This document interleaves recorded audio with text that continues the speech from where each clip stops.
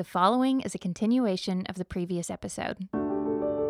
Welcome to the Yellow Balloons Podcast, a collection of teachings to help you navigate the transformational possibilities of a God-centered perspective. We pray these insights from Scripture will inspire and encourage you. In this episode, we continue to explore the imagery of Revelation 17 and 18. We look at the story of the Antichrist and the fall of Babylon. When we know the truth, we can resist temptation and remain faithful to God. We join Tim in chapter 17, verse 15, where the multitudes on earth are described as a vast water on which the Antichrist sits.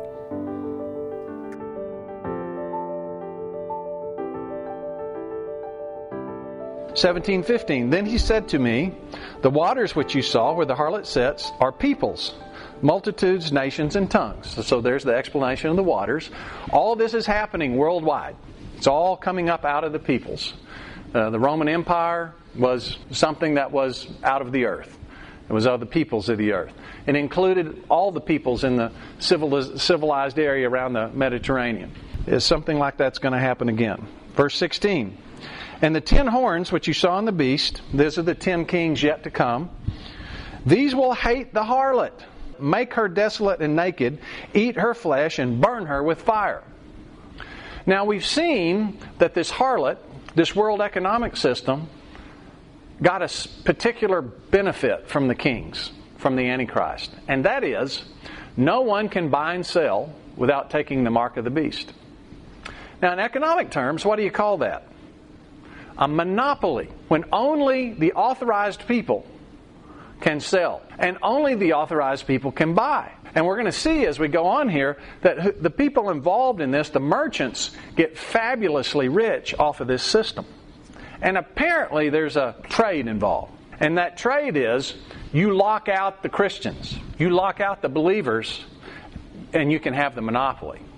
And that's an integral part of the martyrdom of the believers. They're identified. The world economic system says, if we can get that rich, I'm sure we'll sacrifice those people. And what we're going to see is this harlot is drunk with the blood of the martyrs because it has compromised. But apparently what happens is the kings, these 10 kings, not all the kings, a lot of the kings are going to be really unhappy about this. But these 10 kings say, that's not good enough. We want absolute control. And so they just wipe out the commercial system and take full control themselves. And it's easy for me to see how that could do if you had a collusion like that between government and commercial. There's always a temptation of the government to say, I'd rather have power than prosperity for my citizens. It happens every day. That apparently is what takes place, or something like that. So they kill Babylon. Verse 17, "For God has put it into their hearts to fulfill His purpose." And one of His purposes is to kill Babylon. "To be of one mind and to give their kingdom to the beast until the words of God are fulfilled. And the woman who you saw is that great city which reigns over the kings of the earth." So there's the verse that says Babylon is actually more powerful than the kings. This economic system is actually over the kings of the earth, which may explain why those 10 kings say, nothing can be above us, can be above the beast, and they just kill it, even though that means the commercial activity ceases. So verse 18, "After these things I saw another angel coming down from heaven, having great authority, and the earth was illuminated with his glory." So this is a really bright, shining angel. "And he cried mightily with a loud voice, saying, Babylon the great is fallen, and has become a dwelling place of demons, a prison for every foul spirit, and a cage for every unclean and hated bird." Well, it's interesting, this statement that the angel gives has actually been said before. Look over at Isaiah chapter 21, and we're going to see this statement has already been voiced. Isaiah chapter 21, verse 9. "And look, here comes a chariot of men with a pair of horsemen. Then he answered and said, Babylon is fallen, and all the carved images of her gods He has broken to the ground. On my threshing floor and the grain of my floor, that which I have heard from the Lord of hosts, the God of Israel, I have declared to you." And the basic prophecy here is the fall of Babylon being proclaimed. So the first Babylon, this empire that had absolute dominance, the head of gold in Daniel 2, the king that had total authority over all things, it fell once as a political kingdom. Well, now we get exactly the same phrase. Babylon has fallen. Fallen. There's repetition. I mean, it's fallen. And the first Babylon, when it fell, it was gone. The Persians went in, took over the city, and it was gone. And Babylon was no more. And so, I think what we're being told here is it's an absolute destruction. The other place that is worth looking at is Revelation 14:8.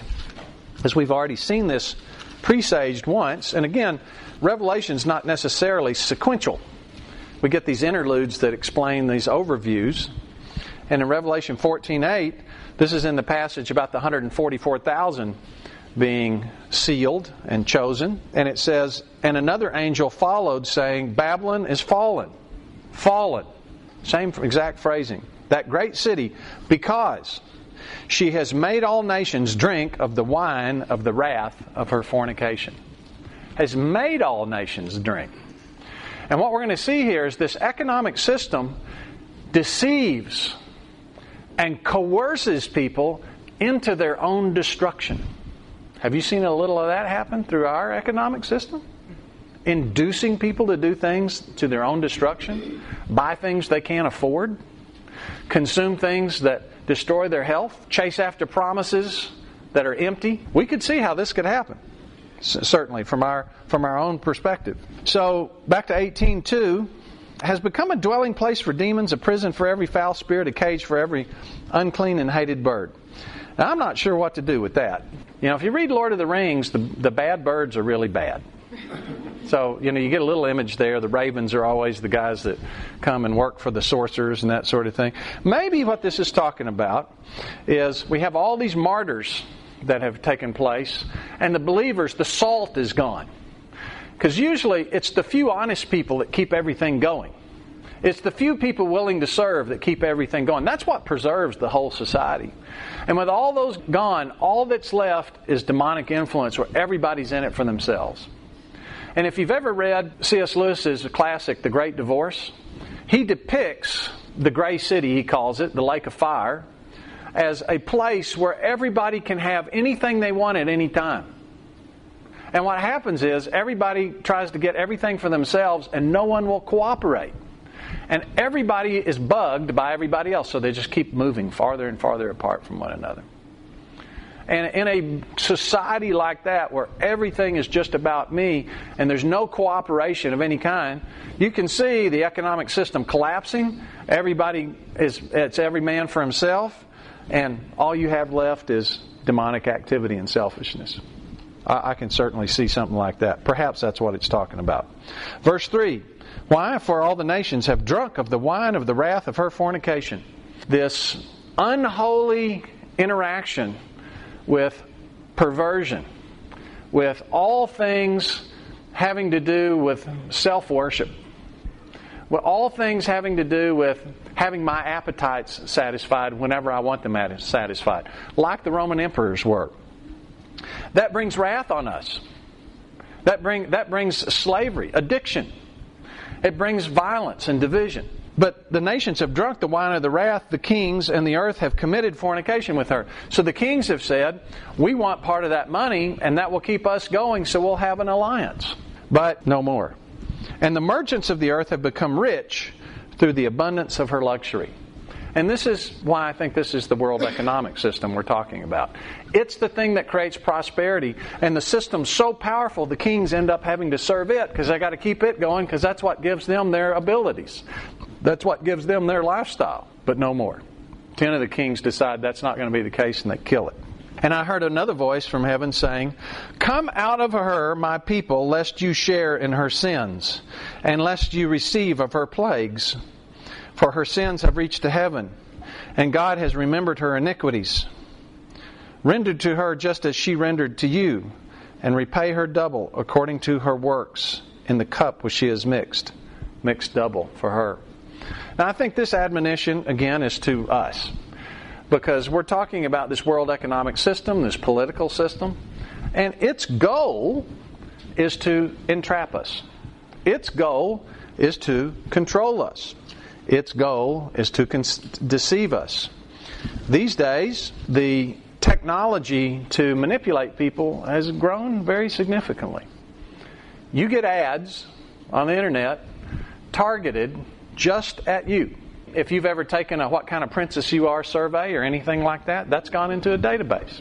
And they know what your personality is. And if you are a kind of personality that highly values security, you're going to get ads that say, if you don't get this, somebody's going to break into your house. And if you are an adventurous type person, you're going to get an ad that says, get this and you'll get excitement. They understand that people buy things with their right brain and then rationalize it with their left brain. And they're learning how to manipulate people. And if you talk to some of these people, which I have, it's kind of scary. Because they don't talk like you actually have a will or a conscience that can override your right brain. They talk about it like they can just control you. And for good reason, because they get results from what they do. Just think about advertising for a minute. Let's think about just Coca-Cola. What does Coca-Cola promise? Bring the world together. I started thinking about this morning, and guess what song got stuck in my head? I like to teach the world to sing in perfect harmony. Everybody's singing along with me, right? Because you remember that. Yeah, we just drink a Coke and bring the world together. It's the promise. Now, is that promise really embraced by people? Well, yes, it is. Do you remember New Coke? I think most of you are old enough to remember New Coke. Here's what happened. Coke was losing market share to Pepsi. They did taste tests. And they learned for a fact that in blind taste tests, just like Pepsi said on their commercials, everybody liked Pepsi better because it was sweeter. Coke's kind of bitter. And so they decided, we're going to lose all our market share because our Coke doesn't taste as good. So they introduced New Coke. And they knew that it tasted better, according to blind taste tests. And the world erupted. People revolted. And they ran in and studied it very quickly. And what they discovered is, people didn't buy Coke because it tasted good. People bought Coke because they had shared Coke with their dad. They had gone fishing and had a Coke. It was a life experience. It was the world coming together for them. And there were people saying their life had ended. Now, Coke did a quick switch and said, oh, really what we meant was we're going to have two kinds now. And they kind of pulled a rabbit out of the hat, and it turned out okay for them. But for a minute there, it was a disaster. Because people get experiences from consuming products. Now they sell happiness. And just think about all the things that get sold. Think about the Happy Meal. What's the promise? If you buy this meal, you'll be happy. For how long? Until the toy breaks, which is how long? 10 seconds maybe? So you get 10 seconds of happiness? They sell escape. They sell just think about beverages, only beverages. There's beverages that make you athletic. There are beverages that give you women. There are beverages that make you a man, give you manhood.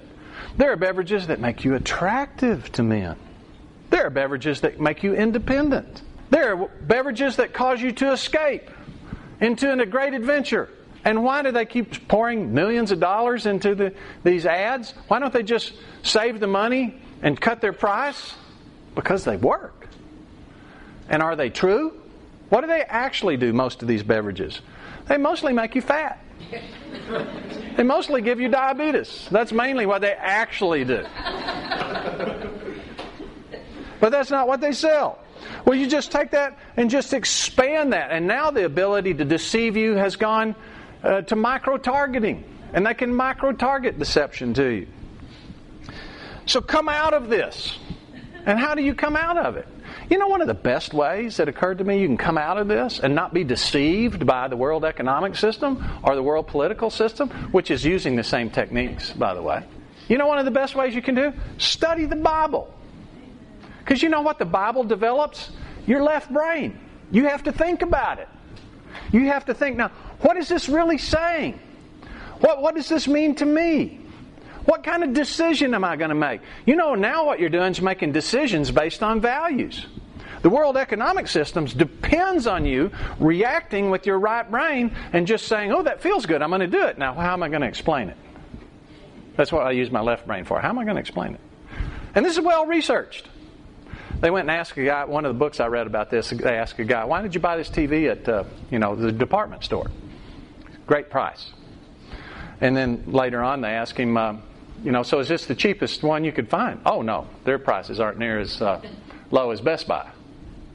Well, then why'd you say? What they've actually found is when he goes to the department store, they make him feel important. He likes the experience. But he couldn't articulate that. He just did it. And then when you ask him, why did you buy that? Great price, rationalization. That's how we operate.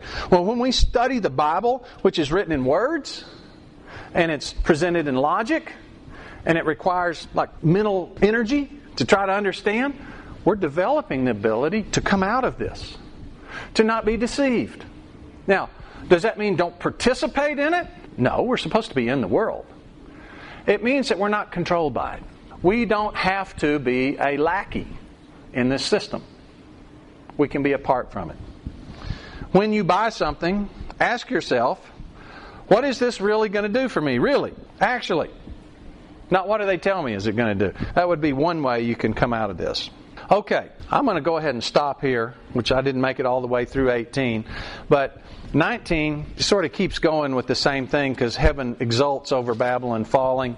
This whole thing about this economic system that has become abusive is something that is greatly celebrated. And the problem is people are deceived. And they're not pursuing what's in their best interest. They're pursuing wrath. And the fact that someone with the power to bless people is using it instead to bring them wrath is something God does not like. And we saw this previously in the flood. When Noah was saved with his family to start the race over again, he destroyed everything else. And the reason it's given in Genesis is because the earth had filled with violence.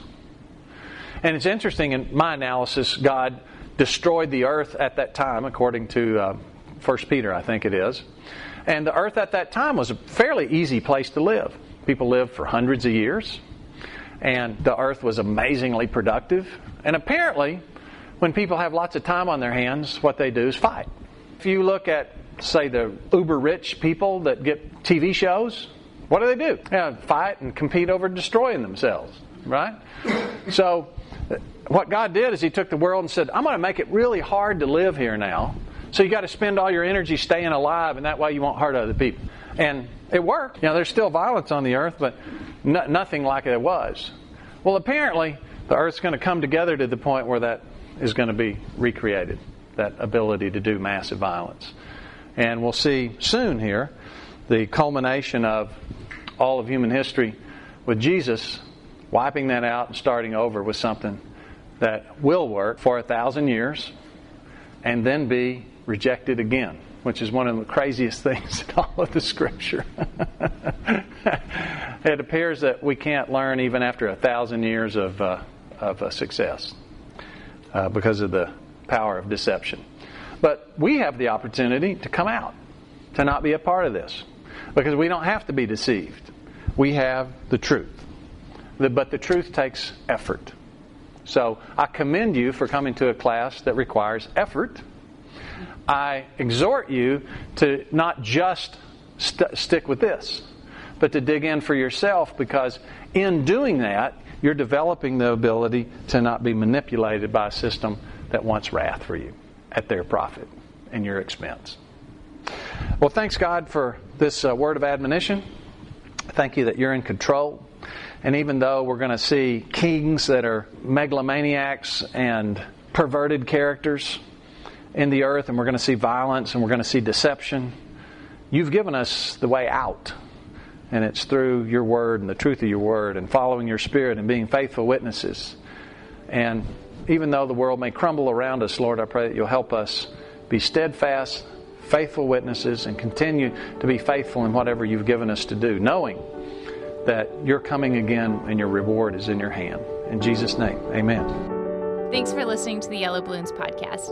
If you want more information on adopting a God-centered perspective, visit our website at yellowballoons.net. And if you have any questions related to what you just heard, we would love to hear from you.